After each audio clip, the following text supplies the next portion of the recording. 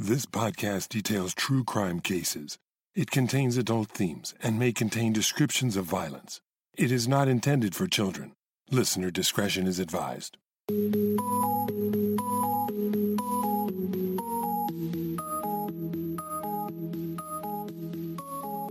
Thank you for joining me for this final episode of Once Upon a Crime for 2019. As promised, I've got a special episode to end this year, and it's special for a couple of reasons.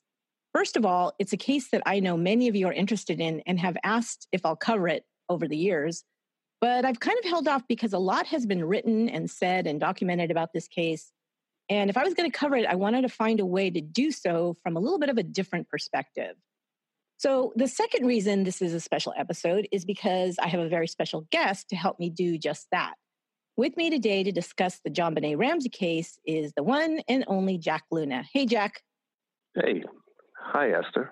So Jack is the creator and host of the podcast Dark Topic, and now his new podcast, Crime Machine, and I'm a big fan of both of them.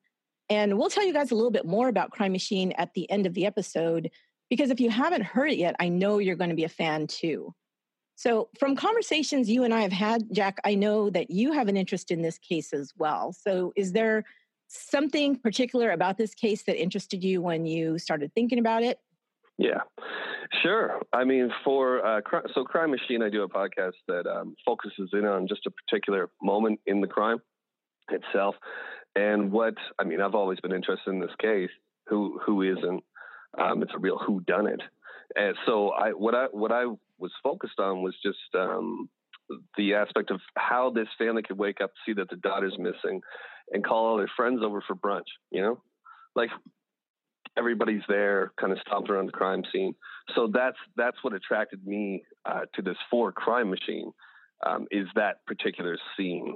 Yeah, because there are so many parts and pieces of this case, and that really they stick with you. And sometimes thinking about it or reading about it over the years, there's other parts of this case that kind of stand out to me.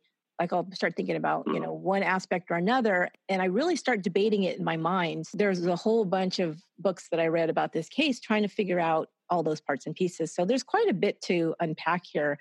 But I think we both also like to look at the psychology or the motivations of a crime. At least that's what I get from the way you cover them on your podcast. So I really feel like we're kind of doing a character study of the criminals that we cover in a way. I totally agree. No, I would agree. But the problem here is that we don't know who did it. So now we're doing a character study on like this whole family. If someone did it inside the house, was it John? Was it Burke? Was it Patsy? Were they all in it together? And then you have on the outside a whole bunch of people that are all over my whiteboard right now. I definitely go from that angle, and I know from listening to your podcast for a long time that you do too. So. But yeah, I was going to say the exact same thing. The reason this case is different is because it is technically still an unsolved case. So, like you said, if we're going to cover it as doing a character study we're basically doing a character study of the entire crime, focusing on some particularly interesting aspects of the crime scene, the suspects, the theories of the case. We're not going to do, so listeners know that we're not going to do an in-depth coverage of the case point by point, because there are many other podcast episodes, there's documentaries, there's books, etc., that listeners have probably already heard. They've probably already seen those. But just to get us started, I'll provide a quick summary, and then we'll begin the analysis. So we'll be starting to take those pieces apart and take a look at them, kind of turn them over and see what we find. Okay, so on December 26, 1996, 6-year-old JonBenét Ramsey was discovered missing from her bedroom in Boulder, Colorado. A 2.5-page ransom note was found inside the home by her mother, Patsy. Kidnappers demanded $118,000, the same amount her father, John Ramsey, had received as his annual bonus from his position as president of Access Graphics Corporation. The kidnappers identified themselves as belonging to a, quote, small foreign faction, unquote, and signed the ransom note SBTC. The meaning behind this acronym is still unknown. Although the letter specified that John Ramsey not call the authorities but wait for instructions, Patsy Ramsey called 911 at 5:52 a.m. and reported the kidnapping of her daughter. Boulder police officers and then detectives arrived at the Ramsey home located at 755 15th Street. Patsy Ramsey also called friends and neighbors asking them to come over. Although JonBenét had reportedly been abducted from their home, Only her bedroom was cordoned off. The rest of the house was not treated as a crime scene, and many officers, friends, family, and detectives came in and out of the house, interfering with crucial evidence. The first officers that arrived made a cursory canvass of the home, but did not find an obvious point of forced entry or exit by the kidnappers. John Ramsey and the police waited for the kidnappers' instructions, but none came. At 1 p.m., Detective Linda Arndt asked John Ramsey to make a search of the house from top to bottom to determine if he saw anything out of place. Ramsey, along with a family friend, Fleet White, started his search beginning in the basement. Opening up one of the doors to a separate room in the basement that police had not entered, Ramsey found the body of JonBenét. She had duct tape over her mouth and a nylon cord wrapped around her wrists and neck. John Ramsey moved the body, carrying it upstairs and laying it under the Christmas tree. An autopsy would determine that JonBenét had been strangled and had also suffered a skull fracture. A garrote made from a piece of nylon cord in which a broken paintbrush was tied to was used to strangle the child. So, we're going to start, I think, with this crime scene, because that, I think, is something that you brought up already as well. That's one of the first things, I think, that leads this case to become so convoluted and to still be technically unsolved is really this botched investigation. So that whole scene of calling people over to the house after the 911 call is made, and we'll talk about that in a minute, but what did you make of that? Because you said that was one of the things that stood out to you, is just these people that start arriving at the house soon after they discover JonBenét missing. Well, it came across to me as something that could seem like a normal reaction from the outside, but we're dealing with a really intelligent guy here in John Ramsey. And in my opinion, if I was him and my daughter's missing, I only want the police there. You know, I only want the investigators there. I want this place to be locked down. I want, he knows about crime scenes and crime scene analysis. This is 1996. There's TV shows out about this stuff at this point. So it just seemed really odd to me that he would invite all these people over to his house. To be honest with you, it seemed like a way to muck up the crime scene, in my opinion. Mm-hmm. And we'll talk about the ransom letter in a little bit more detail in a minute. But one of the things that it does say is, in no uncertain terms, is do not call anybody. It gives specific threats about calling people. It basically tells them, you're going to be getting instructions and how you can arrange to get your daughter back, and here's what you need to do, and we're going to be calling you. And then it says, any deviation of my instructions will result in the immediate execution of your daughter. Yeah. And then it says, speaking to anyone about your situation, such as police or FBI, will result in your daughter being beheaded. If we catch you talking to a stray dog, she dies. If you alert bank authorities, she dies. If money in any way is marked or tampered with, she dies. So it's very threatening about calling anybody. Maybe that's, I don't know. I was thinking about that too. Is that something that maybe right away you'd say, we need help, and you're going to call, not thinking about that. But I don't know. How do you think you would react to something like that? To be honest with you, if they said they're going to be calling between 9 and 10 and my little girl's missing, I'm going to wait till between 9 and 10. Yeah. I'm going to wait. Me personally, I'm going to wait, and I'm going to see what they have to say. They sound pretty serious, Yeah. And I got the money. They asked for $118,000. I just got that as a Christmas bonus. So no problem. We'll get you that and get me my little girl back. And then if I don't get a phone call between 9 and 10, then we're calling the cops. Right. But instead, he's inviting over Fleet White for, I don't know, bacon and eggs, right? Yeah. People start coming, not just a couple of people, like a ton of people. So if anybody's watching this house, the first thing they're seeing is like an army of people coming into the house. Yeah. And that's going to be the end of that option, I think, if that was actually true. I guess we should talk about that ransom note, I guess. Let's talk about it. Sure. Yeah. Sure. You know what? I'd like to say, like right away, I'm jumping all over the Ramsey family, right? But I mean, like you try to stay objective about it, but it's difficult, especially when you ask me a question like that. That's my true answer. So, obviously I'm a little suspicious about, and so are a lot of people about the Ramseys. I'm not the only one. Right. But yeah, this letter, this 2.5-page letter, to me, immediately, and also to the detectives, because this is what they said right away. This is why they started looking at the family right away. is because this ransom letter seemed like a complete red herring. This in no way is the way a kidnapper would behave. First of all, this letter is way too long. Usually it's something, they brought in FBI and FBI basically said, okay, this is the way a ransom letter looks. Says, we have your, so-and-so, this is how much we want, and await instructions. Or it'll give you the instructions, immediately. And it's, a paragraph, if that. This is, 3 pages long. It's handwritten, and it has a lot of threats against John Ramsey. People probably know this ransom letter, but here's the beginning of it. It says, Mr. Ramsey, listen carefully. We are a group of individuals that represent a small foreign faction.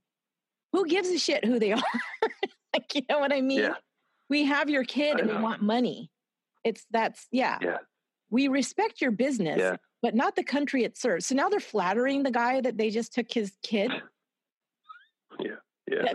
I know. And you know what's crazy too is that, like, they're acting like they're this big, I don't know what they are, this underground group that's coming to, like, terrorize him, and they only ask for $118,000. Yeah. Also, they don't, and he's a millionaire, a multimillionaire, and also an organized group like this would probably write the letter beforehand. Right. Like, they wouldn't write it in the house. Right. Yeah, and that's the other big, huge clue about this letter is that they discover that it was written with a pad that belonged to Patsy Ramsey that was in the kitchen near the phone, and also a pen that was found in the house that was, again, by the phone. So both of the materials used to leave this ransom letter were from materials found in the house. Like you said, that doesn't have it. And plus the fact that if you're going to write it in the house and it's 3 pages long, how long did that take you? Yeah. Did you see the documentary with Jim Clemente? Yes. Is it Jim Clemente? Yeah. Yes. Yeah. Uh-huh. And they did a test where they all started to write it down. It took them 15 to 20 minutes between the group. It took them plus there was a couple of practice pieces, right? There was one that had been written and then ripped out and thrown out. Yes. So. Yeah, they said that this looked like it was probably the third edition of this letter that finally made it. There was 2 other practices. So I mean, you're talking maybe a half an hour or probably more, because they said, this is copying the letter. It took that long, not trying to think of what to write and then writing it, Yeah.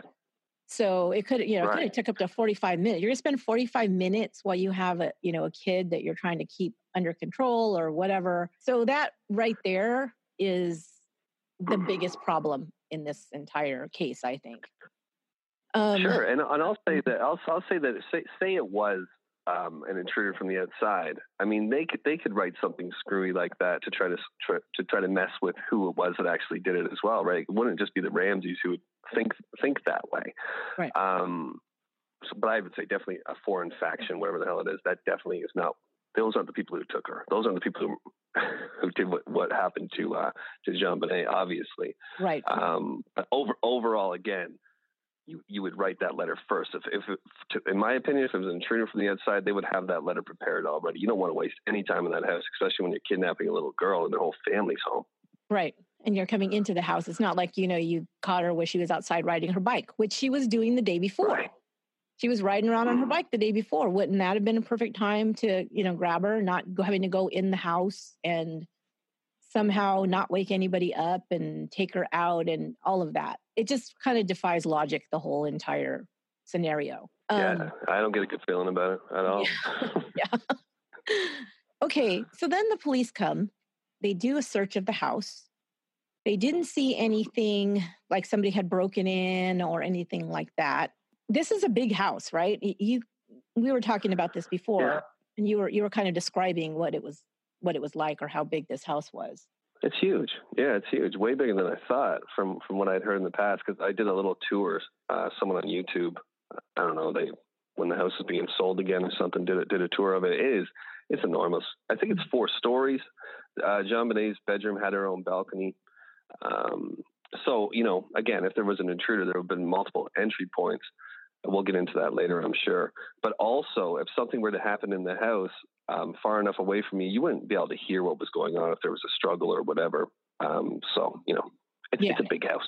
Yeah, it's a huge house. Yeah, and the parents are actually on the top floor.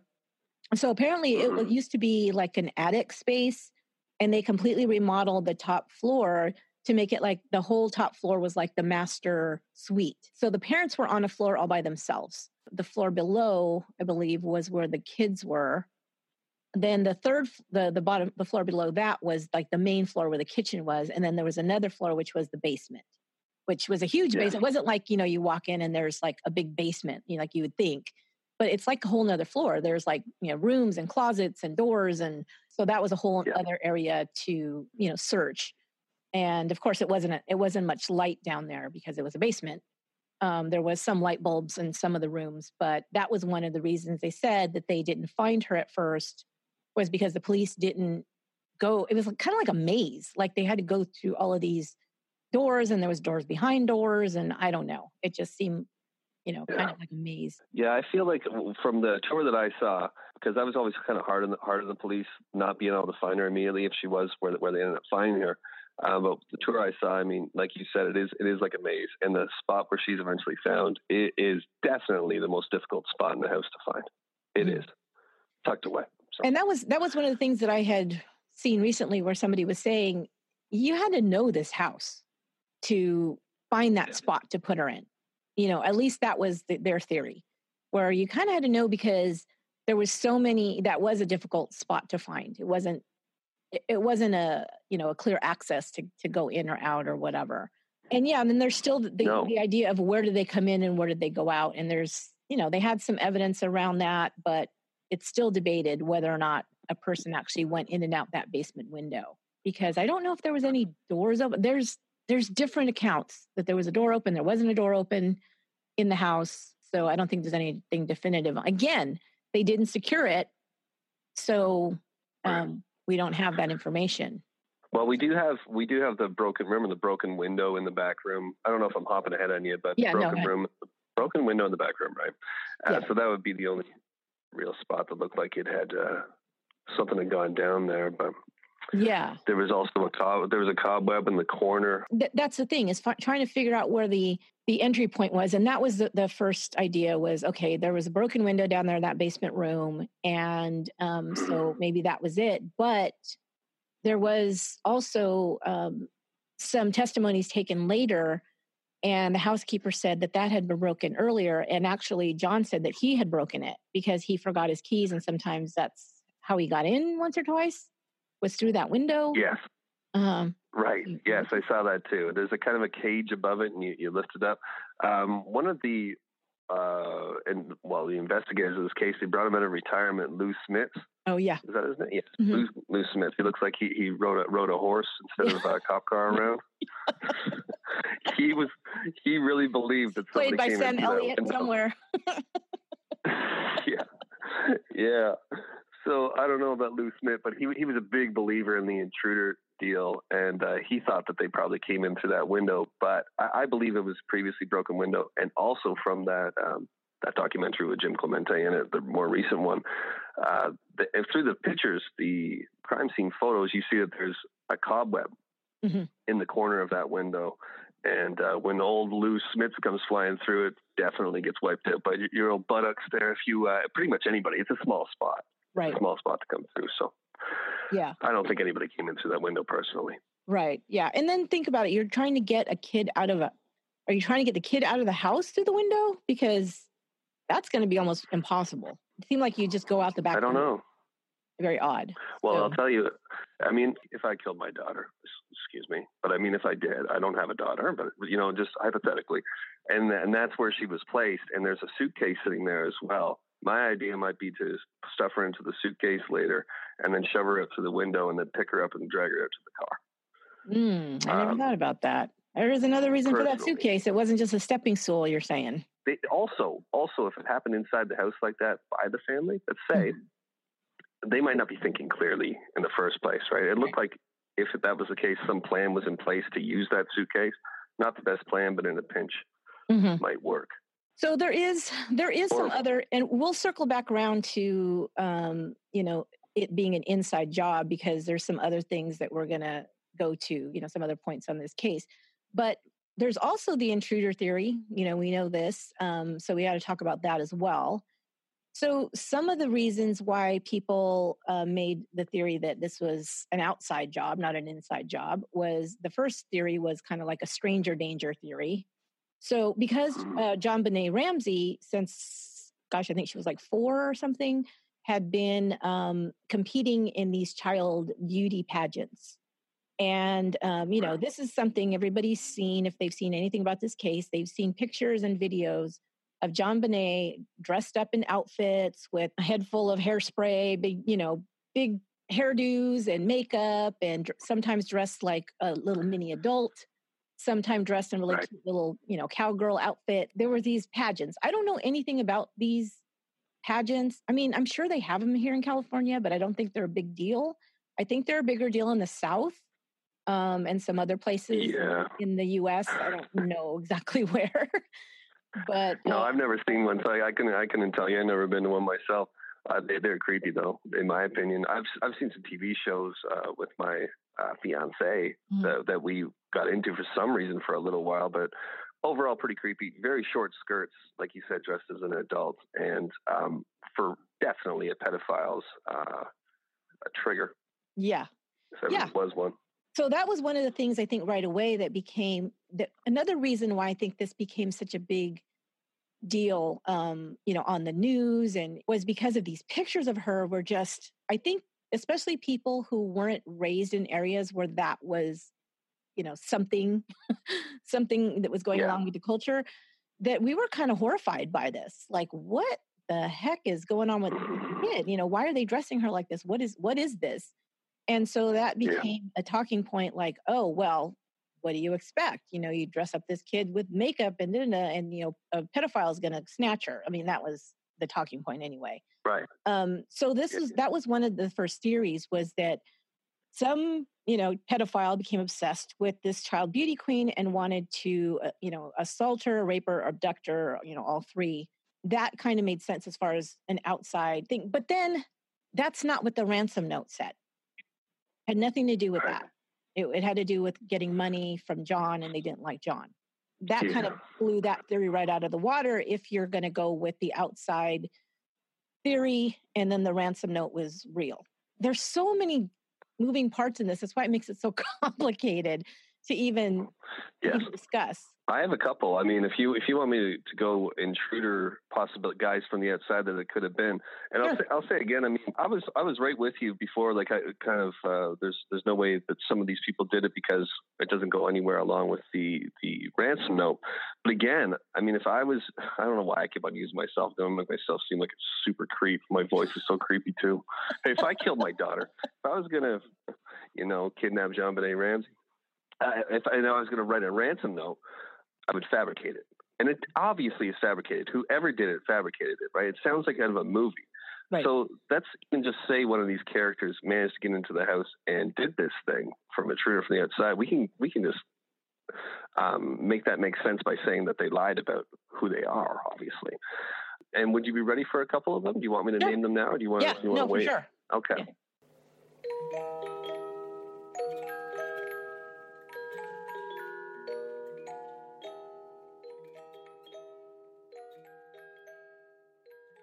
Okay, so you got I'll get Lou Smith's guy out of the way quick. That's the guy who was riding the horse and sliding in through the back window.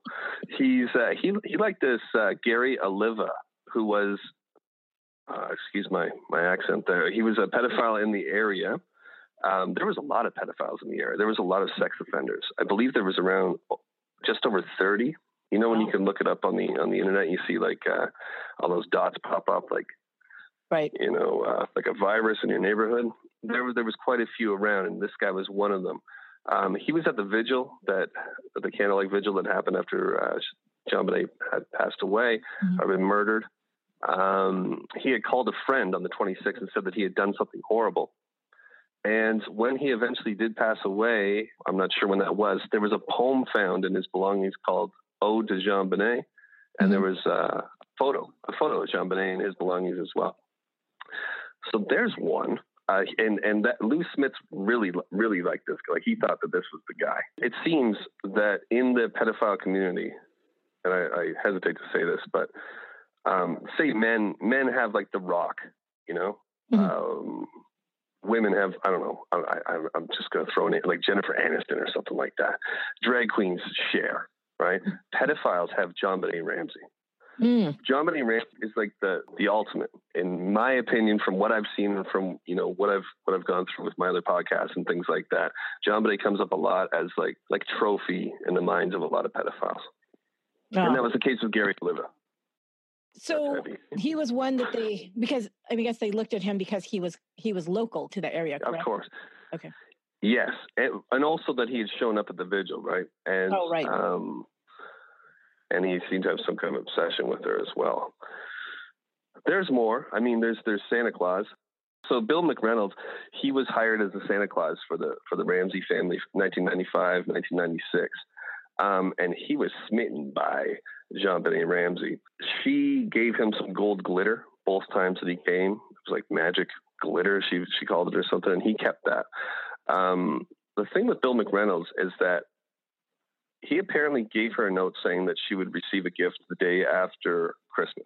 And JonBenet shared with her friend, her name was Barb, I believe, that she was looking forward to this gift she would be getting after Christmas from her special Santa.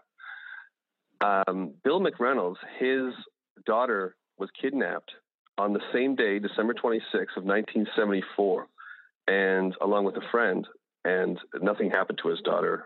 The friend was sexually molested, and the daughter witnessed this. But that's odd. Wow. Bill's wife wrote a script, like a screenplay or a story or something like that featured a child being murdered, raped, and left in a basement. And Bill McReynolds had an odd fascination with JonBenet Ramsey to his death in 2002. In fact, when he was cremated, he requested that the gold glitter that JonBenet gave him be mixed in with his ashes. What? Oh my God, you're totally blowing my mind. I didn't know any of this. Yeah. Yeah, it's so. Oh, we're cracking the case today, Esther Lundau. No.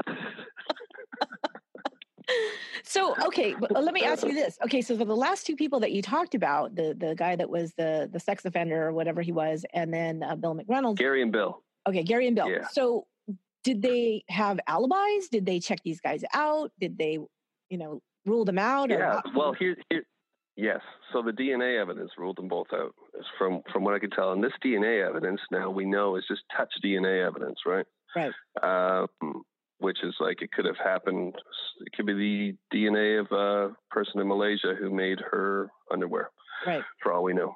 But yes, that's my understanding, is that they got let off on their DNA not matching what was found on her clothing. Okay. So there's another one. Michael Helgoff, or Helgoff. That sounds horrible. That's a horrible last name if that's correct. Helgoth. Helgoth. Okay. He worked odd jobs in the area. Had a history of violence, sexual abuse. He was 26 years old. Told a friend coming up to that Christmas that he was going to be coming into money just after Christmas. He thinks around $50,000 to $80,000. 2 months after JonBenet, after the 26th of December of 1996, and 2 days after the DA announced that they'd narrowed down their suspects, he shot himself.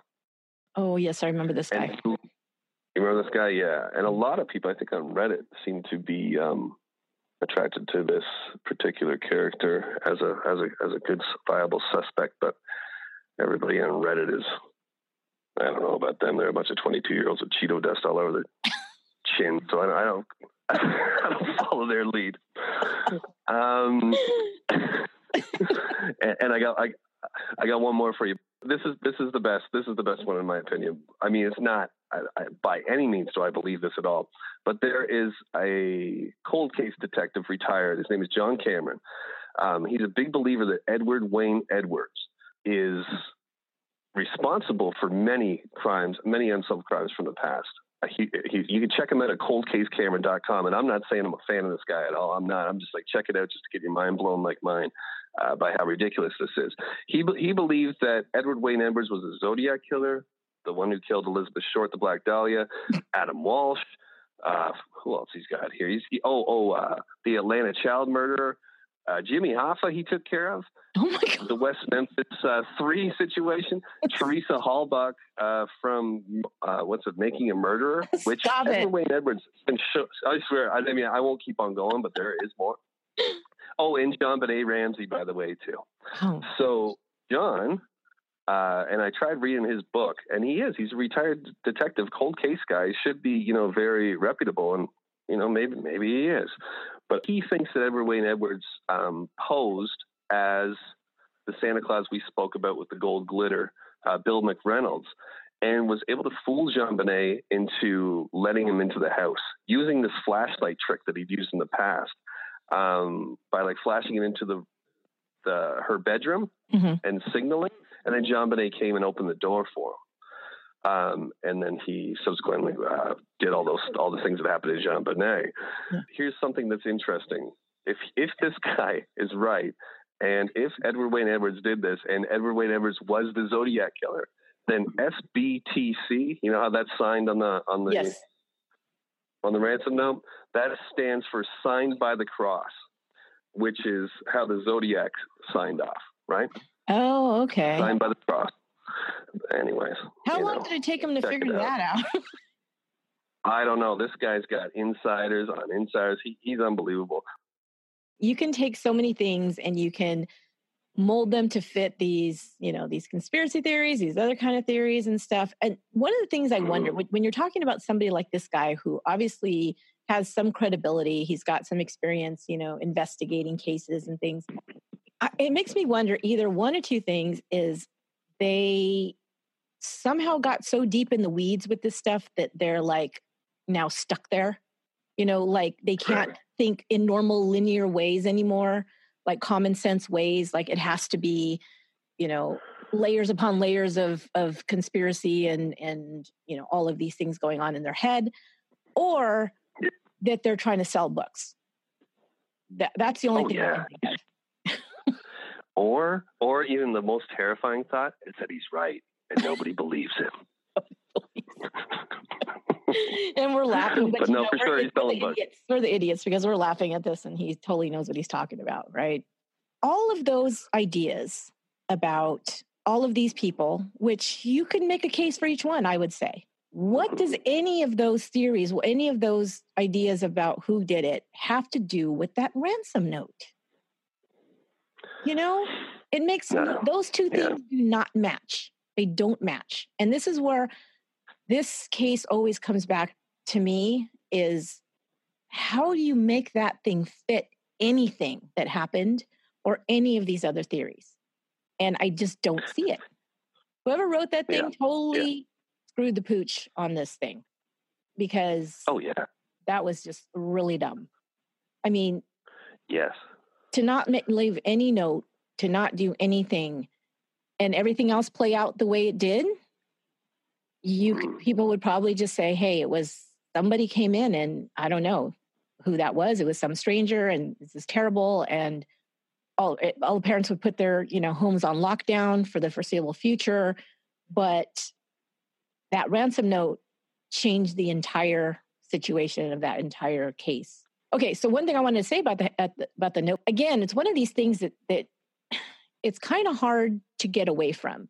So they did a handwriting analysis of this note, or I'll say letter. It's not even a note. It's too long to be a note. It's a letter. It's a ransom letter. And now I know that handwriting analysis, it's one of those things that can be debated as not really valid to prove anything or disprove anything because it's so subjective.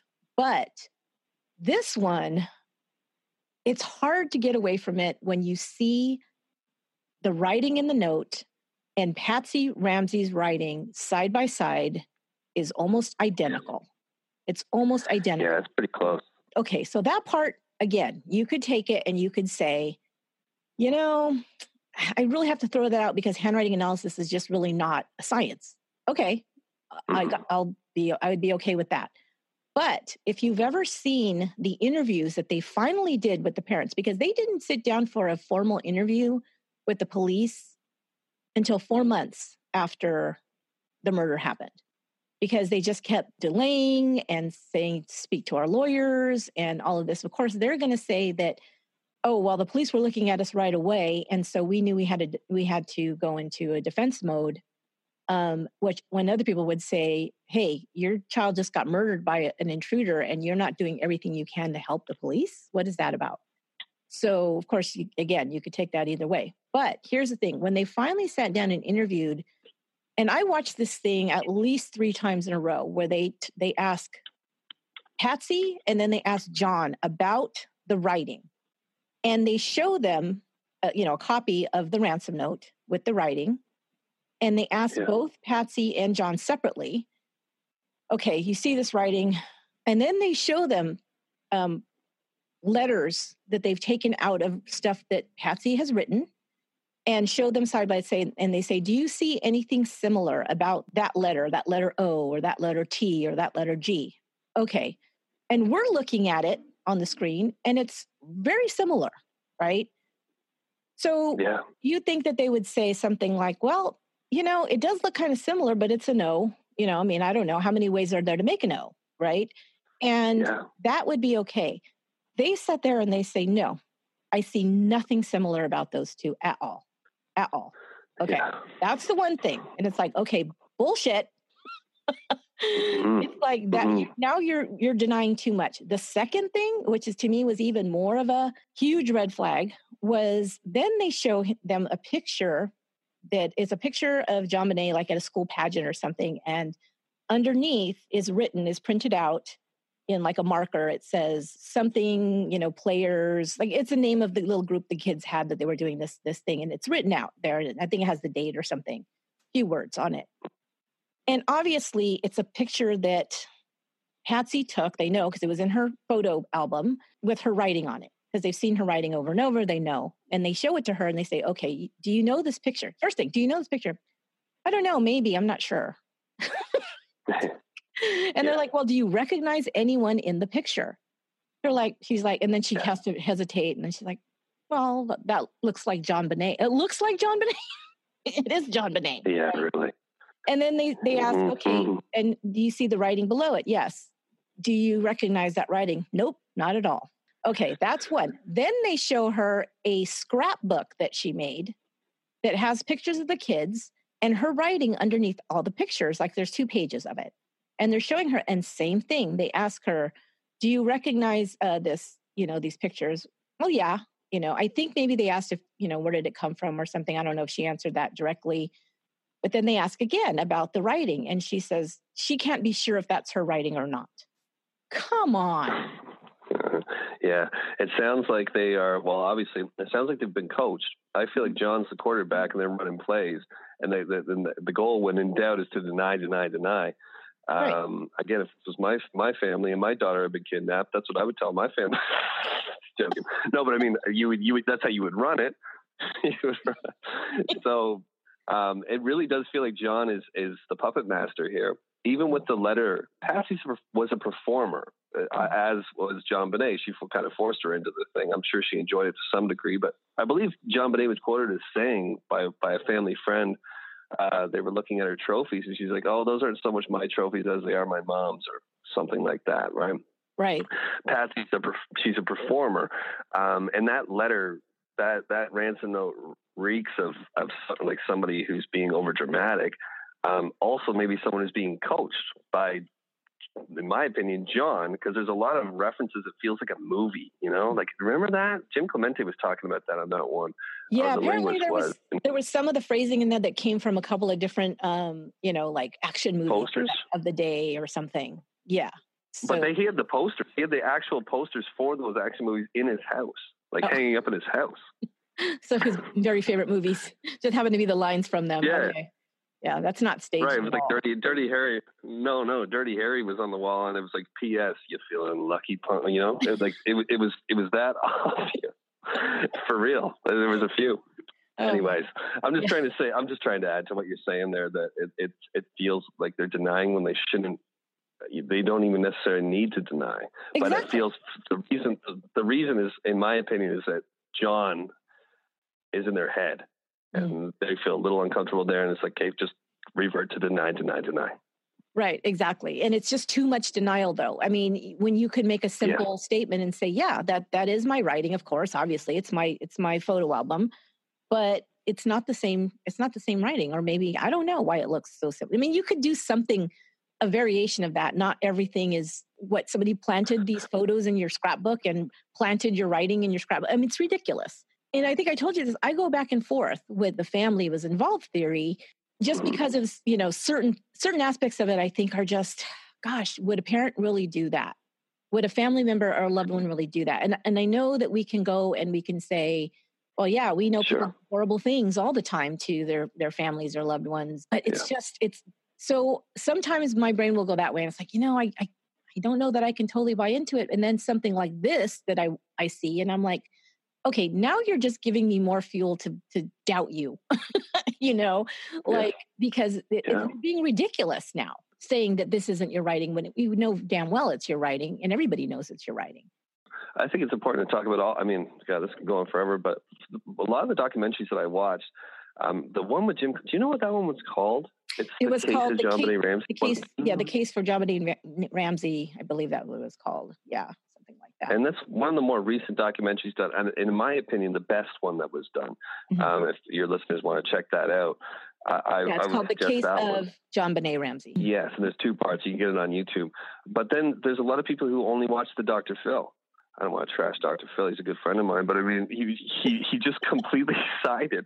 Like he's like, there's no way it could be Burke. I've talked to this family. It's not Burke. I'm telling you, Yeah. And I talked to John, and besides that, the police have never even considered them as suspects. So why am I going to suspect them? Well, the court of public opinion is thinking that there might be suspects there, Phil. So maybe we could talk about it a little bit though.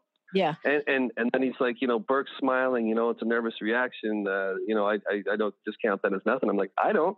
That's weird, man.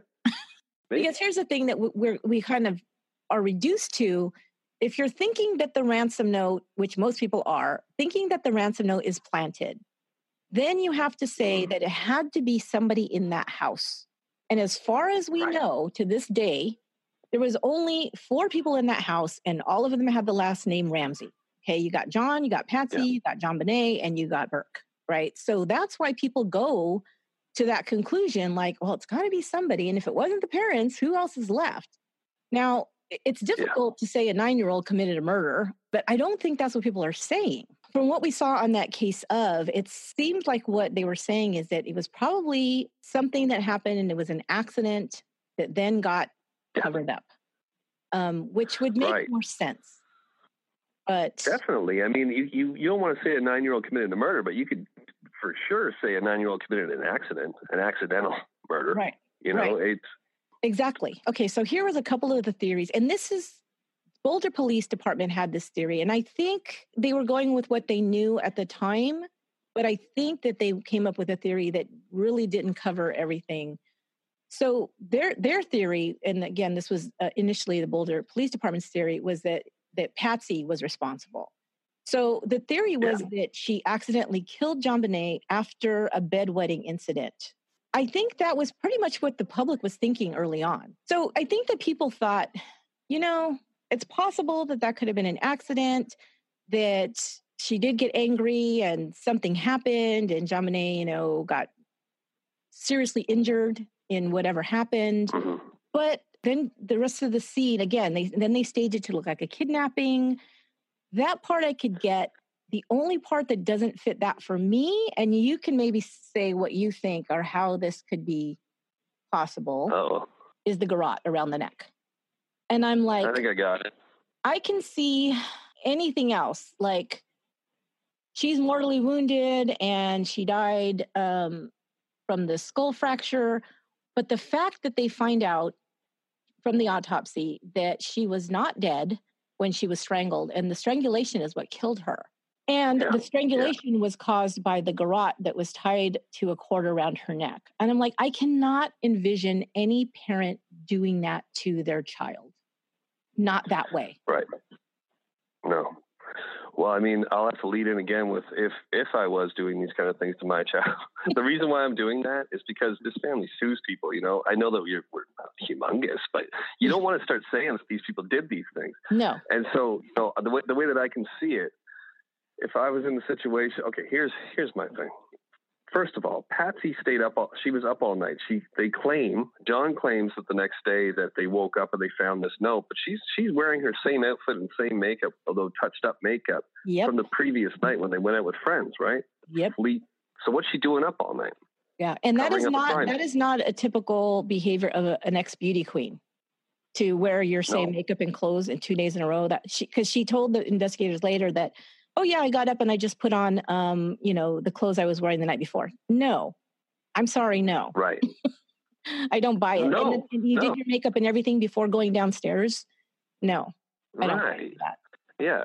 I mean, unless she had a cocaine habit that I'm not aware of, but I mean, that's the only thing that causes me to wear my clothes for 3 or 4 days straight. Maybe she had the same problem as myself. I was joking. Okay.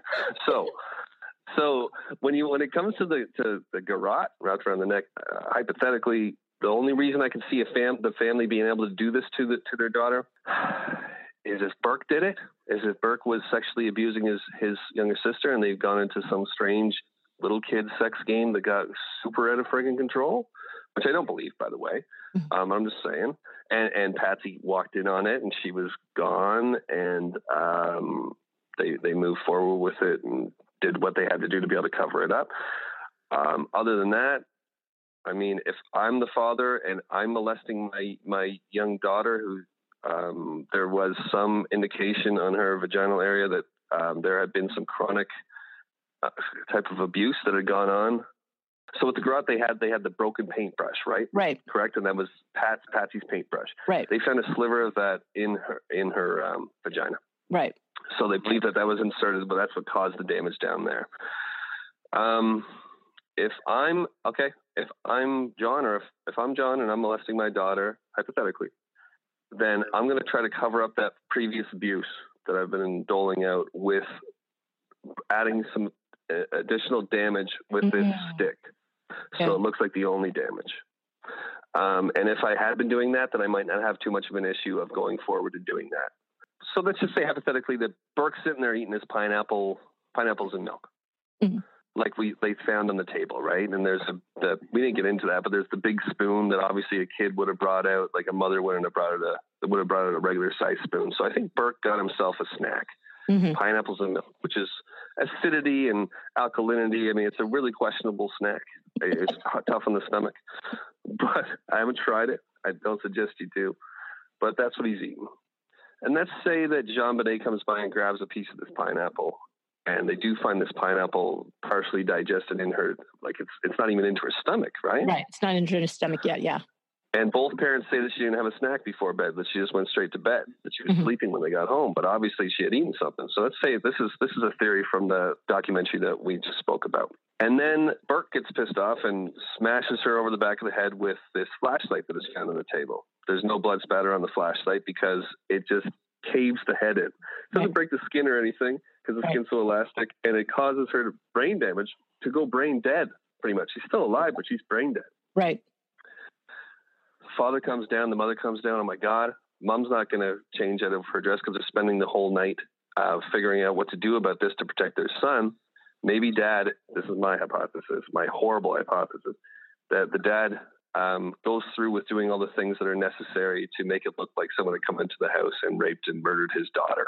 And the reason why he's comfortable with doing that, the only reason I can think of that if this is the way it went, is because he was already molesting his daughter, and maybe in horrible ways.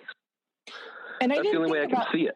I didn't think about that as far as, that as the cover up, because that was the other part of it that was difficult for me to piece together to this whole scenario, was the fact that it looked like something had been inserted into her, which was in, the sexual nature. And I thought, but why would you do that? But that, I never thought of it that way. It would kind of put a button on that theory. Again, the stranger thing, there's problems with. The family thing, there's problems with, although, and then of course, we talked about the DNA, that they found all this stranger DNA, but of course we know that was touch DNA and it could have been from anything. So you can't really rule that in or out at all. The other thing that I have to speak to is, people still say the window, somebody came in through the window, which of course we talked about that. There was also an unidentified boot print in the basement that belonged to what kind of boot did they say it was? Yeah, I got it. Got it. Tech It was something. yeah. You know what? And the guy that I mentioned earlier, Michael Helgoff, he had a boot. He had a boot that matched that print. I guess the other thing that I heard is they said, in that area, that was a really common shoe, and it was a very common shoe size. Yes. So they couldn't definitively point to any one person as having that boot. It could have been somebody who came to work in the basement. It could have been John Ramsey himself. I don't know if it was the same size. Maybe it wasn't. But again, that people that will point to the intruder theory will point to that boot print. It was called High Tech. It was a High Tech logo on it. Okay. And the reason I know that is because, like I said, Michael Helgoff had the same boot. The one thing that we'll talk about real quick, because to me, this is something that you can, and again, this is a Lou Smith thing, I'm pretty sure, was the whole idea about the stun gun marks he said were on her body. His theory was because they found these 2 marks on, I believe it was on her, was it on her back or her? I think it was on her back, but I'm not entirely certain. They found 2 red marks that were a certain length apart. And so he put together the fact that he said that this fit like a certain type of stun gun, so that somebody had probably stunned her. And this is the part where I'm like, okay, throw this one out because I don't get this at all, is that he said that he used that to subdue her. Well, from what I've seen on YouTube videos, when you get hit with a stun gun, you like freaking scream your head off, right? It doesn't knock you out. It's not like getting hit over that club or something. No. And if, she got hit by a stun gun, she would have screamed, and you think that somebody would have heard that. And it would have been like one little quick scream. I think it would have been a scream, I mean, that was out there for a long time, the stun gun marks. But as soon as I heard them, thinking, wait a minute, I don't think that subdues you. It makes you not be able to move, but it's also going to make you fight and scream and, thrash around. So I don't think you want that with a 6-year-old. And I don't think you need a stun gun on a 6-year-old. I think you can throw, a hand around her mouth and pick her up. I mean, she weighs what, 50 pounds? Oh yeah.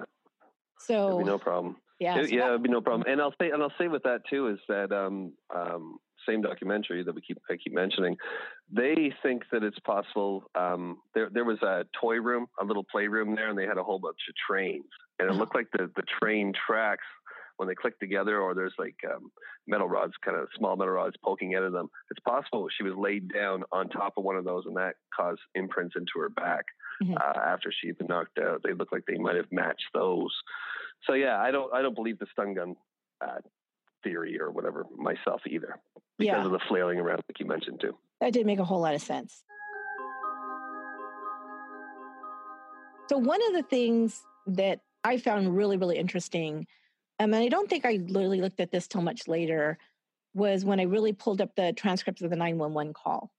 That Patsy made this 911 call right after finding the ransom note, as we said. And there was a couple of things. Well, first of all, people are going to point to, and we'll talk about what was heard supposedly inadvertently at the end of the 911 call. But really the 911 call itself has a lot to, I guess, kind of question and again, it's one of those things, you hear 911 calls in all kinds of cases, and people say they didn't sound very concerned, so they must have been the killer, or they sounded too concerned, so they must have been faking it. You don't know. You can't tell by somebody's demeanor on a call. You don't know how you would react, really, if you had to make a 911 call to something like this. So I don't think you can really analyze this, but I think you can. At least for me, most of my listeners know, is that I did counseling for a living. And one of the things that you do is you listen to people, and you listen to the way they talk. You listen to the words they use, and it tells you something about their mindset, about how connected they are to what they're telling you. And so when I saw this, and here's the first thing about this 911 call, is that it's super short. It's really, really short. And usually if somebody, I think, you're on a 911 call and your child is missing, you're going to stay on that call until help arrives. I mean, most of the 911 calls I hear where there's something like this going on, or there's even, somebody's gotten hurt, they stay on the call, and because they're waiting for the police, because you'll be saying things like, where are they? Where are they? I don't hear the sirens. Where are they? Are they almost here? And the 911 operator has to tell them over and over again, yes, they're on their way. They're on their way. They're on their way. And this one is super short before she hangs up. So that was the first thing that really struck my attention. It's also the very first things that go on when she calls 911. The first thing she does is give the address, just straight out give the address, which makes sense because you're trying to get help there. So you're going to give the address. And then the 911 operator asks, what is going on there, ma'am? And she says, we have a kidnapping. Hurry, please. Yes. Now, that right there, we have a kidnapping. I mean, again, who knows what words you would use, but this just seems very disconnected. Rehearsed. Well, yeah, it seems disconnected. It also feels like a performance. Once again, with Patsy, she's a performer. It completely feels like a performance to me. So she says, we have a kidnapping. Hurry, please. Okay. I just think that you're the mother. This, little child is missing. Your child is missing. You would say, my daughter's missing. My daughter's been kidnapped. My baby's gone, something like that. Instead of we have a kidnapping. It just seems very disconnected. And then she asked her to explain what's going on. She starts to say the same thing again. We have and then she stops. And she says, there's a note left and our daughter is gone. I think you said it well, like you're setting the scene in a way, not saying what you need to say to get help there immediately. Right. She's saying kidnapping, there's a note. To this point, she has not said her daughter's name. She has not described her. She has not said her age. She's given no information about who's gone except for she finally says, our daughter's gone. She's at the beginning, she doesn't even say our daughter. She says, we have a kidnapping. Who's kidnapped? It could be an adult? We don't know. Yeah, I know. Right? The way that I took it, Esther, is like the emotion and the wildness in her voice doesn't match what she's saying. If you say everything that she said in a deadpan tone, it still makes sense. Right. But when you're freaking out and you're in that situation, you say all kinds of things, and it feels very prepared. It feels like she's hitting points. It feels like she's been prepped. Once again, like I'll say again, it feels like she's been prepped by somebody. Yeah. And she's trying to hit the certain points. And when she's done the performance, guess what? She's done. She hangs up. Yeah, she hangs up. Yeah. Because then she says, a note was left and your daughter is gone. She says, yes. Again, one word answer. I think you'd be like running out of the mouth trying to give all this information as quickly as possible. Then they ask, how old is your daughter? Because, she could be 25. They don't have any idea, right? She says she is 6 years old. Again, still has not said her name. I don't think she ever says her name. Right. She says she is 6 years old. Doesn't. She is blonde. 6 years old. She is blonde. That's the most pertinent information. Not, she was in her room. We haven't seen her. And then she goes into it. How long ago was this? She says, I don't know. Just found a note, and my daughter is missing. Again, repeating what she already said. Does it say who took her? What? Does it say who took her? She said, no, I don't know. It's there. There's a ransom note here. She keeps talking about the note, right? Yeah. Now, I can see maybe being fixated. I think you'd be more fixated on where is my daughter? And then she says, it says SBTC victory, please. She talks about what it says at the end of the note, which later on she says that she did not read the entire note. She barely saw the beginning and then called 911. But then she's telling them what it says at the end. So that didn't arrive either. Yeah. Now, this is the one I think that first stood out to me the most. She said, okay, what's your name? Are you? And then she says, Patsy Ramsey. I am the mother. It's, again, so disconnected. I am the mother. Not. Well, it sounds like, it almost sounds like she's the one doing the ransom note now. That's like something you would say if you had somebody. It's like, I am the mother, or I am the man who took the child. It sounds like she's doing a ransom call herself. Yeah. Because it's a performance. Like, again, it's a performance, right? It doesn't ring true. No, it doesn't ring true. I am the mother. I don't think anybody would say it that way. I'm her mother. Again, disconnected. Not I'm her mother, my baby, nothing like that. So then she says she's sending an officer, and she just keeps saying, please, please, please, please send somebody, please send somebody. She says that over and over. Do you know how long she's been gone? No, I don't. We just got up and she's not here. Oh, God, please send somebody. Please send somebody. She's reassuring her, I am honey, I am honey. She says, please. And then she takes a deep breath and then you don't hear anything. And she says, hurry, hurry, hurry. And then the 911 operator, we'll say hangs up, but doesn't hang up, right? Right. Because she's just saying, Patsy, trying to get her on the phone, but she's not on the phone. But then again, we know that she didn't hang up the phone. She thought she hung up the phone. Apparently, this is what was found, later on, from two things. One was there was an enhanced audio that was later done of the 911 call. And there was also, not until that Jim Clemente special, from what I gathered, they had not talked to the 911 operator. She had never been interviewed. At least that's what she said. No. And yeah, she said that, what was the first thing that she said that she heard? I think that she was recalling the tone of what she felt that she was hearing, because it had been so long. She hadn't heard it. She hadn't heard it to that point either. Mm-hmm. But what I definitely took off of her was that she was spooked by the fact that this woman had been so out of her mind, and goes to hang up the phone, supposedly because she's still out of her mind. And then she can hear her talking calmly. And whatever it is, it was more the tone switch. Yeah. Because you think if she was talking in that frantic manner, what you would hear if she failed to hang up the phone was her yelling at her husband, or yelling at her kid, yelling at Burke, or yelling at everybody, like that we got to do something, or whatever it is. Instead, it's like she's kind of just whispering to herself, like thankful that it's over. I think, but no, to answer your question, I don't know. Yeah. And I remember reading something about, it was something like, Jesus help me, or something like that. Oh, yeah. And then I read in a couple of different accounts, but I didn't hear it myself, so I can't say for sure, a little ways away from the phone, so it's not as audible, but saying something like, okay, we called the police, now what? And oh yeah, what Jim Clemente on that episode on that documentary, what they think that they hear. And I gotta say, the only reason why I heard what they said that they heard is because they put the words over it. They feed it. Yeah, it's kind of like watching one of those ghost shows, and they say, it's like, I'm in the house. It's like, oh, it said, I said I'm in the house, and then it shows it along the bottom. You're like, oh yeah, totally. Oh my god, freaking ghosts are real. But the situation here was you can hear Burke, what sounds maybe like a kid, right? Or sorry, you hear the husband, possibly John, say, "We're not talking to you," and then you hear Burke say, "What did happen?" or something. What did you find? What did happen? What did you find? Sorry. Right. Yes. Mm-hmm. Yeah. Even if we get the words wrong, like let's say that like you said, it's not completely crystal clear. So I think they are kind of trying to determine what they think they hear to the best of their ability, right? So we can say, okay, that might be what they said. It might not be what they said.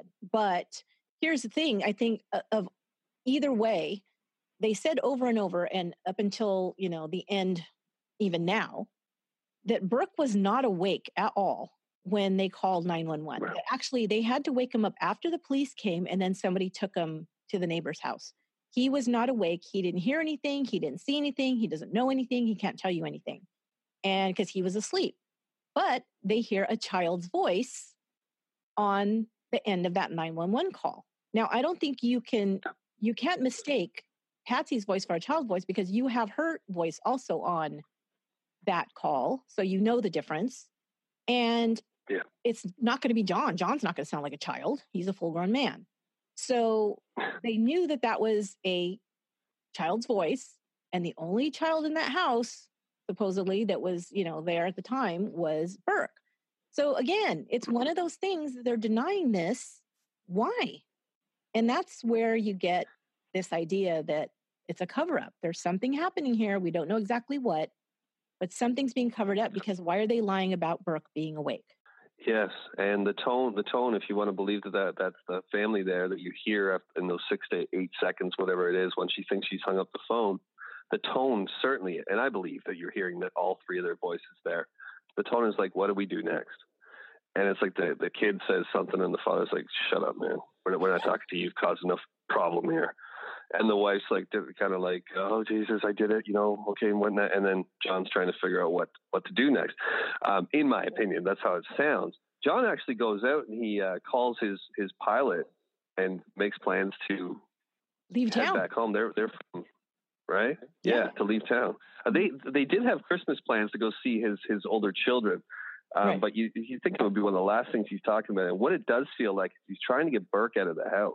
And he does, in fact, achieve that with getting one of his friends to take Burke out of the house at some point. He's in control. John's in control of the crime scene.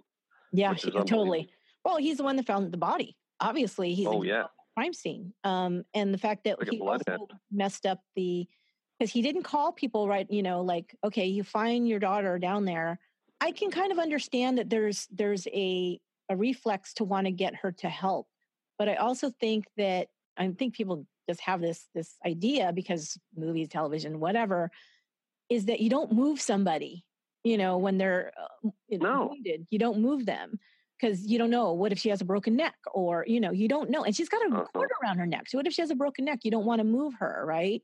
So, but he does. He picks her up and takes her all the way upstairs and places her on the floor, which, like you said, another way to mess up the crime scene, and any evidence that might be there. That. Right. And there was also a moment, before they decided to go start searching the house, where John was what they call it out of pocket for like an hour and a half. They didn't know where he was. Mm-hmm. So the detective that was there lost complete control of the scene. And then when they said that they're going to search the house top to bottom, they said top to bottom.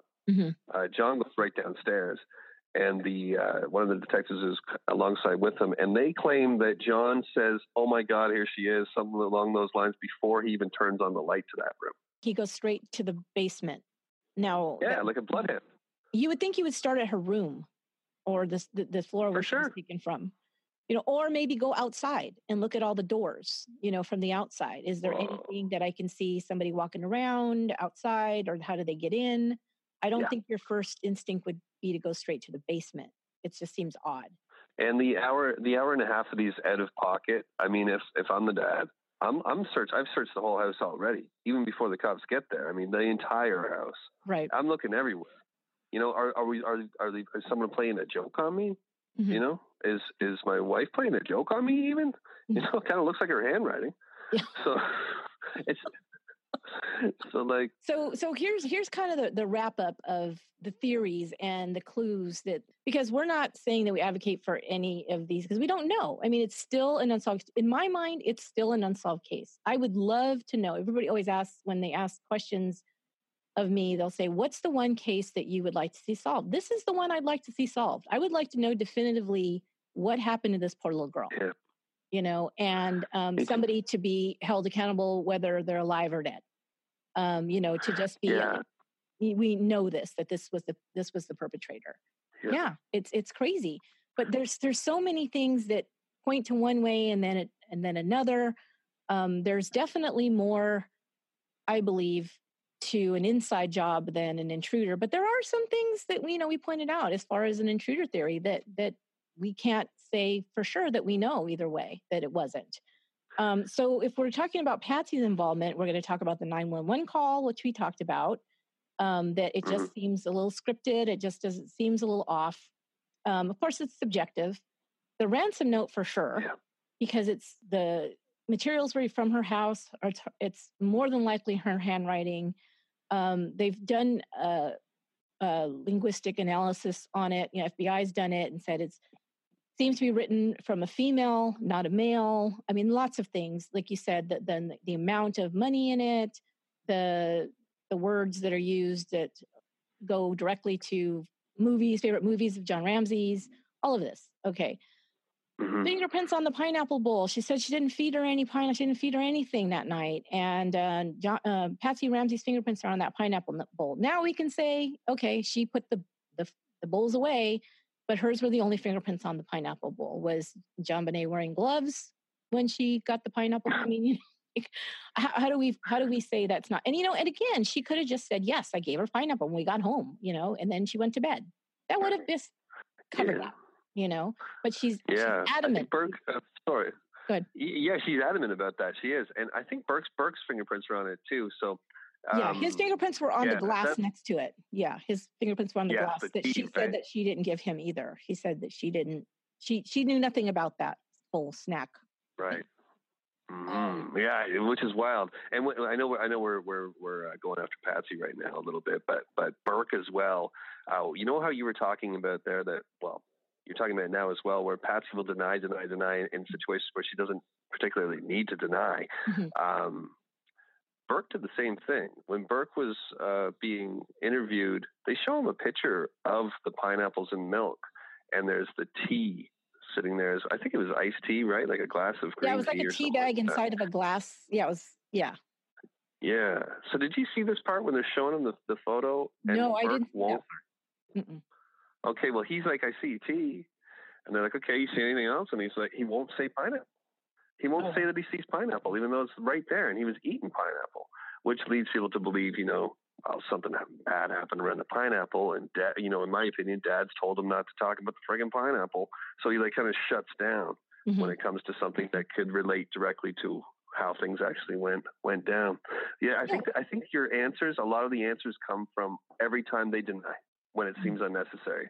That is where you really need to look. Yes, exactly. When you don't need to deny it and you're still denying it, then that tells you something else. Because he could have said, it looks like pineapple. And I've heard that it was pineapple. So I guess it's pineapple, but I don't know anything about it. That would be the end of that, right? Like, of course. He was eating pineapple. Yeah. It's your bowl of pineapple. Like we said, she was wearing the same clothes, so it seems like she was up all night. She said that no one woke up that night. She, again, adamantly denying that the kids were up at all, that she hadn't fed JonBenét any food, which we know she had eaten something. The interviews afterwards are really weird if you watch those of Patsy. She seems either drugged or defiant on all of these interviews. Very defiant, like she just will not give an inch. She's so ticked off to have to answer any questions. You can say, okay, because she feels like they're looking at her as a suspect. I guess you could get that attitude. But I think when you want to give them everything you can to show them, look, dude, there's no way I did this. I want to help you find who did this. This was my baby, but this isn't happening. She's completely in 100% defense mode the whole time. And so there's nothing else there. The voice on the 911 call we talked about, and that there was no evidence of forced entry according to police that they saw. John's involvement, we can talk about, again, the voice at the end of the 911 call. He's the one that finds and moves the body. Yeah, like you said, he makes plans to fly out to Atlanta, like within an hour or so of the body being, of his daughter being found murdered.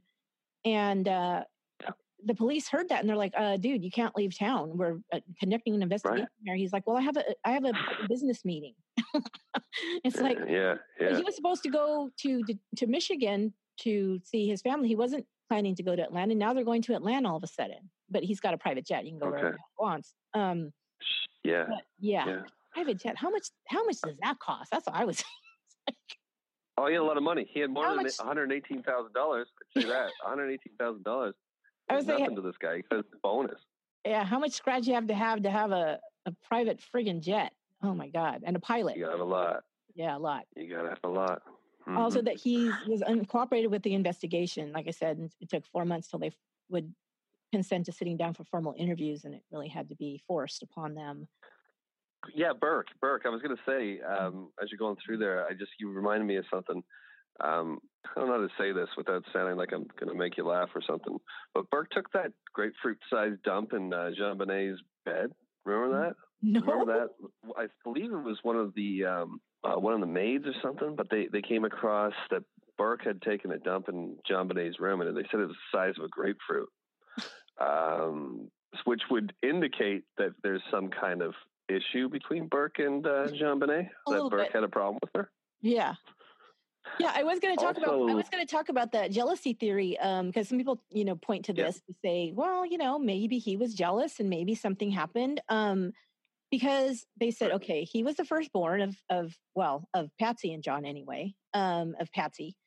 And JonBenét is the younger, of course, the baby of the family. Plus, she's getting a ton of time and attention from Patsy because of all of these beauty pageant things. Of course, because Patsy, she was in beauty pageants when she was a teenager and, won Miss West Virginia or something. And, wanted her daughter to follow in those footsteps. So she spent a lot of time, they traveled, they went to all these things, they went shopping for all her outfits. dance classes. And they said, well, Burke maybe was resentful of that because he wasn't getting as much attention from his mother. So there was that.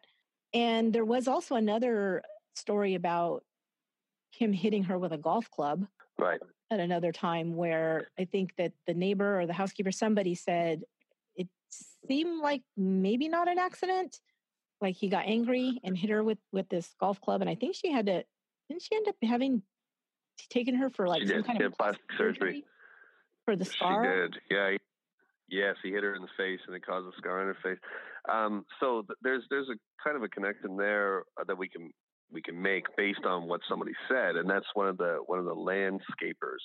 He said that Burke was always kind of like introverted, not that friendly, but JonBenét was always super friendly, right, and very personable. Everybody said this about JonBenét. I mean, from local pedophiles to just Santa Claus who got hired to come. Like they loved her like men. It seems from everything I'm gathering, she would be the type of little girl who would really charm a woman or an older man because she was maybe more mature and she was emotionally secure by the sounds of things. Burke not so much. So that could indicate that maybe JonBenét was better at getting attention, and Burke would have reason to express himself by, I don't know, taking a grapefruit-sized dump in her room. I can't get over that. A grapefruit? He's 9. But that's the information that we have here. Yeah. Of course, there's always going to be sibling rivalry, sibling jealousy. There's one last thing. So about Burke is that they did interview him. So what happened was, and this, I didn't put all these pieces together until recently when I went back and read all these things and looked up some stuff when they actually interviewed Burke and why they interviewed Burke before they even interviewed the parents. It was because here's this little girl that gets murdered in her home. And of course, they've got to look at the parents for this because it's in her home. The Department of Social Services has to do an interview with the remaining, living child to make sure that he's safe. They didn't take him out of their custody or anything like that, but they wanted to make sure that like there wasn't something going on and now this kid was going to be in danger. So they had the DSS do an interview with him. And it's a very interesting interview. You can listen to audio. I think some of it was on, I don't think it was Dr. Phil. I think it might have been the other one, the case of, I don't know if it was video or just audio. I can't remember, but I do. There's some video. There's some video. Yeah. Okay. Video. I don't think that came out till later. I would tell people to go watch it because it's very interesting. He comes across as a normal kid in most ways, but he does seem very disconnected from his family.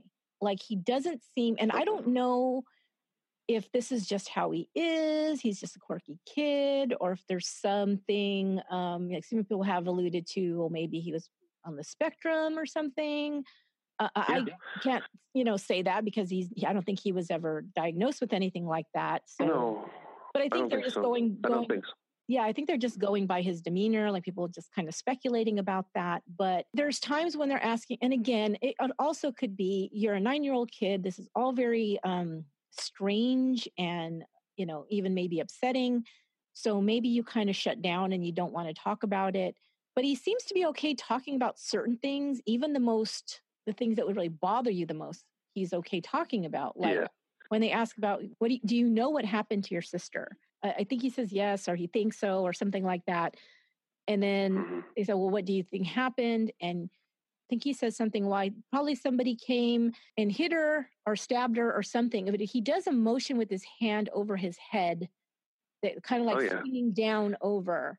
He makes a motion with his arm and his hand, like he has something in his hand and he swings it down. And they said that was really weird because they're thinking, is he mimicking the skull fracture? How that happened? Like, and how would he know this?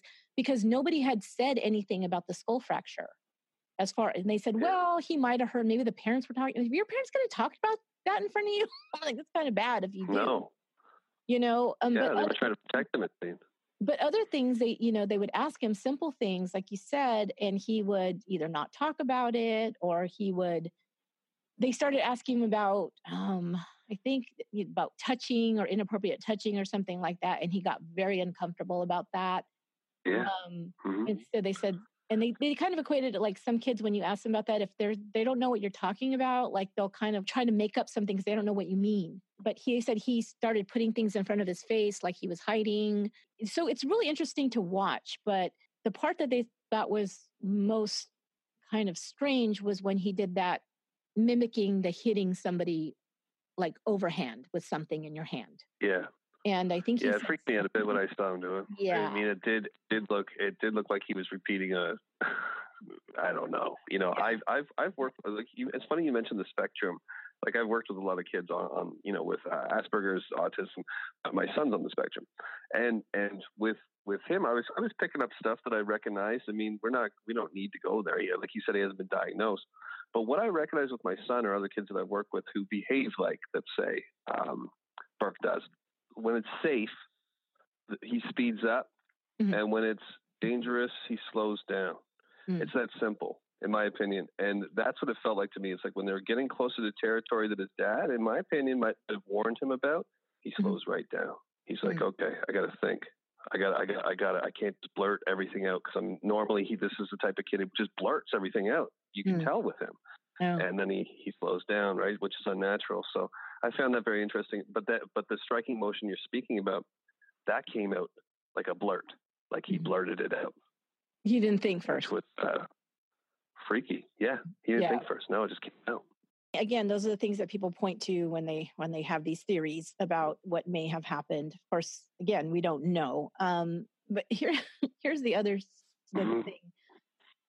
When they finally asked the parents, what do they think happened, or trying to get information from them, they started pointing to all kinds of other people as possibilities, and even their own friends. I mean, if these are your friends, why are you, and you think, oh, it's possible they could do this. Why are you taking your kids to their house? I know. It felt like muddying the water is what it came across to me. Again, it felt like just muddying the water.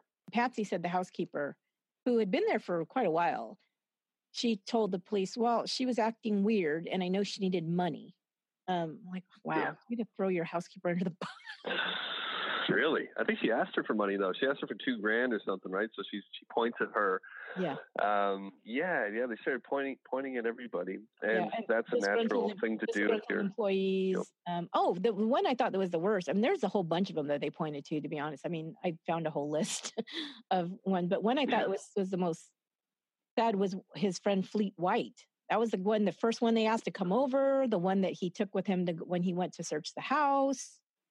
And then he was saying, oh, well, I don't even remember exactly why he said, but that guy had a lot of heat put on him for a while. Patsy also pointed to his wife as a possible suspect. So, and they were one of their closest friends. What bothers me about that, what you're saying there as well, is that when she was on the phone, so they're showing that they have this suspicious way about them, that they're willing to throw the people under the bus for the sake of trying to find out who their daughter's killer is, supposedly. But when she's on the phone, she's not giving any idea as to who could have possibly done this. Like, I mean, if she's capable of doing that, you think on the phone, she's like, what if it's Fleet? Maybe it's Fleet, or maybe it was this, or maybe it was that. You would be throwing ideas. I know if one of my sons went missing, I'd be knocking on every door in my entire neighborhood. And if someone looked at me funny, I'd barge my way in. Right. I'll deal with it later, right? But I'm going to make sure he's not eating pineapples and milk in the basement or something, you know?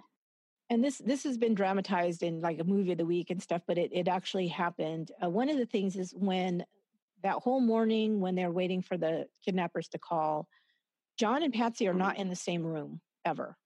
She's in another room with the neighbors or friends or whoever, just kind of sitting and I don't know. I can understand being distraught, but she's just sitting in there. He's ultimately, searching the house and doing other things and calling for his private jet or whatever. But he's doing these different things. When he's bringing JonBenét's body upstairs, Fleet White is going ahead of him and he's yelling out, call an ambulance, call a 911, call an ambulance. Right. Yeah. Patsy does not come. She's not move. Now, you've been waiting to hear where your daughter is all this time. And they're saying, call an ambulance. Even if you don't know exactly what's happening, once you go flying over there to see if they found her, she never gets up. So anyway, we know the charges of the outcome here. The grand jury convened in 1998, this is 2 years later, to hear testimony of John and Patsy Ramsey's involvement in her murder. So they finally convened a grand jury to hear this testimony.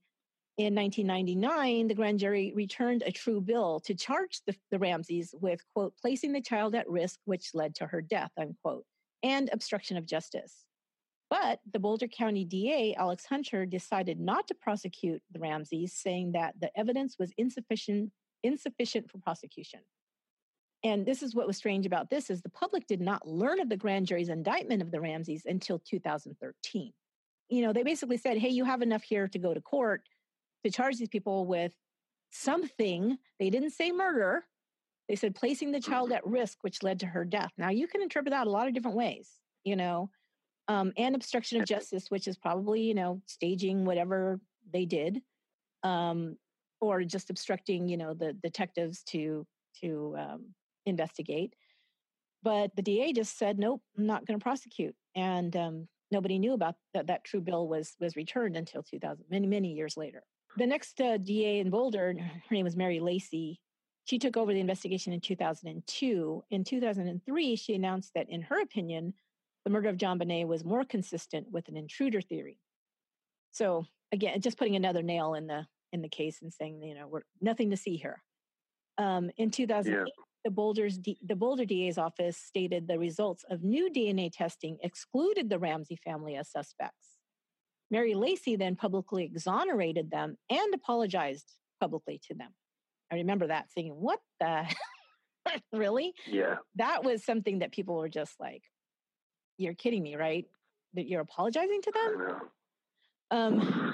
In 2010, the case was reopened and new interviews were conducted, but no new evidence was uncovered in those interviews. In 2016, the Boulder Chief of Police came out saying that the case is still considered to be an active homicide case. So it's not solved, it's still active, it's not closed. Then the Boulder Police Chief and investigators, I guess to this day, have disagreed with Mary Lacy's exoneration of the Ramseys. And the police chief was quoted as saying, quote, to clear someone just on the premise of touch DNA, especially when you have a situation where the crime scene wasn't secure at the beginning, really is a stretch, unquote. I would think that she would just say, look, it's open. We don't know. We don't know. Until we get more information, we can't indict anybody. But to say, oh, we're exonerating them, that's a whole different thing. For sure. It's gross. Everybody's got their heads in there. They're doing face palms over this whole situation. And then it just gets older, though. The case gets older and older. And then you come to a point. It's why it's important for podcasts like this, I think, is because it is important not to forget what happened here. Obviously, we don't know what happened. Yeah. But we can kind of assume. To me, it feels like these people have been influenced by a man who has a bunch of money in their neighborhood. But here's the thing: this guy has a bunch of money. Did he put a ton of money into getting a private detective and trying to solve this? I don't know. I don't remember hearing anything about that. I mean, it's possible, but I don't remember hearing anything about it. Yeah, you would think that you have that kind of money. Your daughter is brutally murdered. You would, spend every last penny to try to find out who murdered her.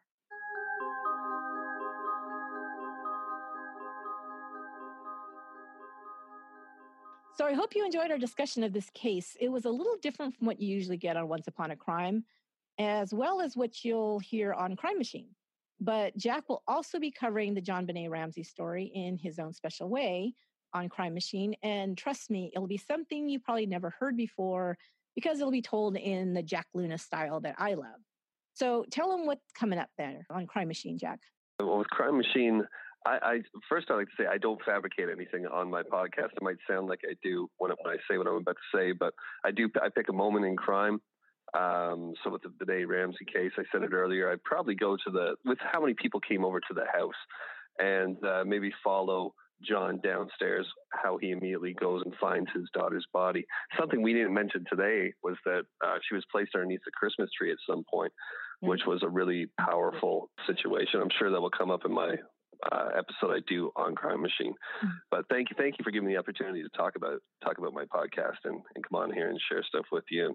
I'm sure people will maybe enjoy it. This more from my previous podcast, Dark Topic, into Crime Machine.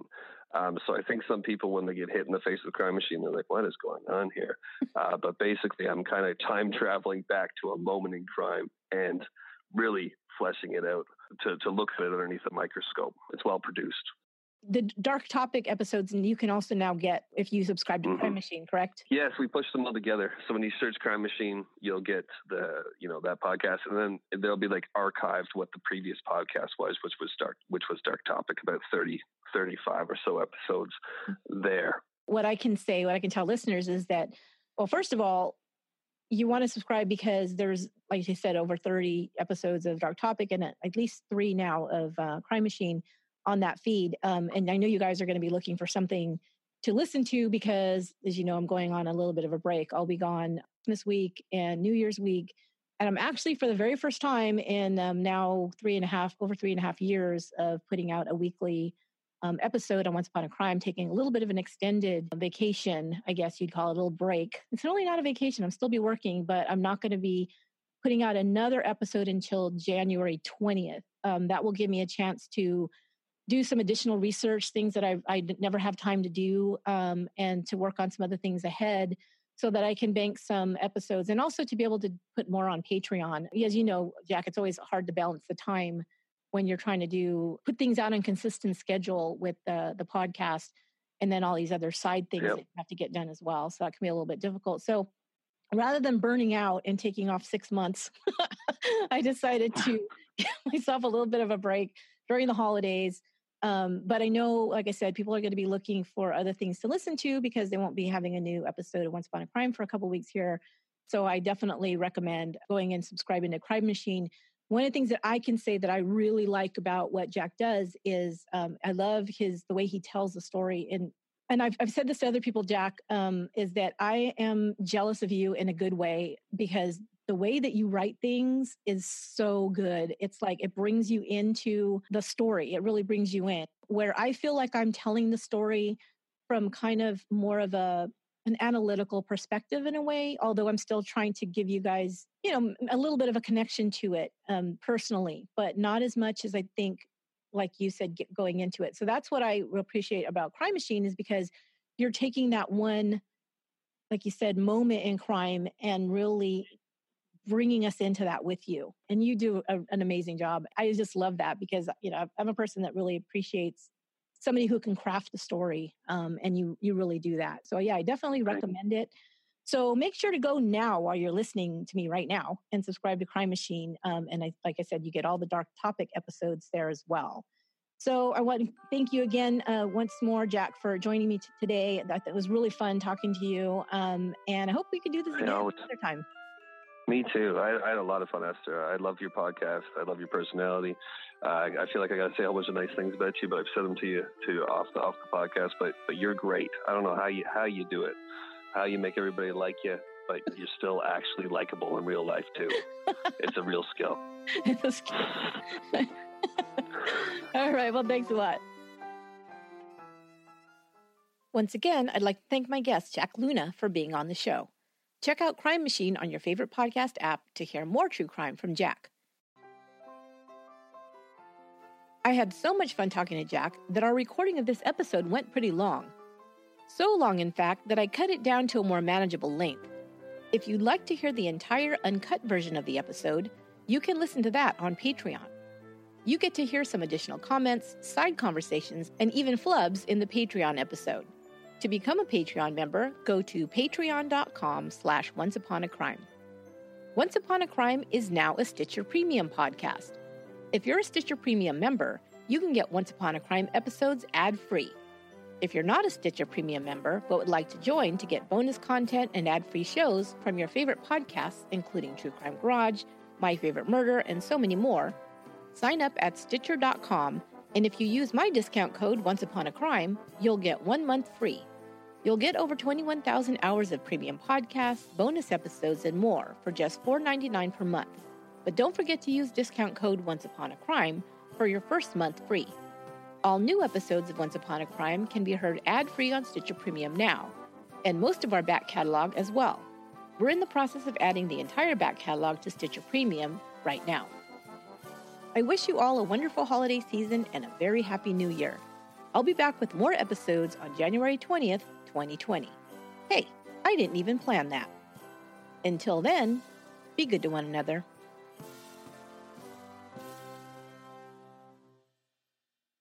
Angie has made it easier than ever to connect with skilled professionals to get all your jobs projects done well. If you own a home, you know how much work it can take, whether it's everyday maintenance and repairs or making dream projects a reality. It can be hard just to know where to start, but now all you need to do is Angie that and find a skilled local pro who will deliver the quality and expertise you need. Angie has over 20 years of home service experience, and they've combined it with new tools to simplify the whole process. Bring them your project online or with the Angie app, answer a few questions, and Angie can handle the rest from start to finish or help you compare quotes from multiple pros and connect instantly, which means you can take care of just about any home project in just a few taps. Because when it comes to getting the most out of your home, you can do this when you Angie that. Download the free Angie mobile app today or visit Angie.com. That's ANGI.com.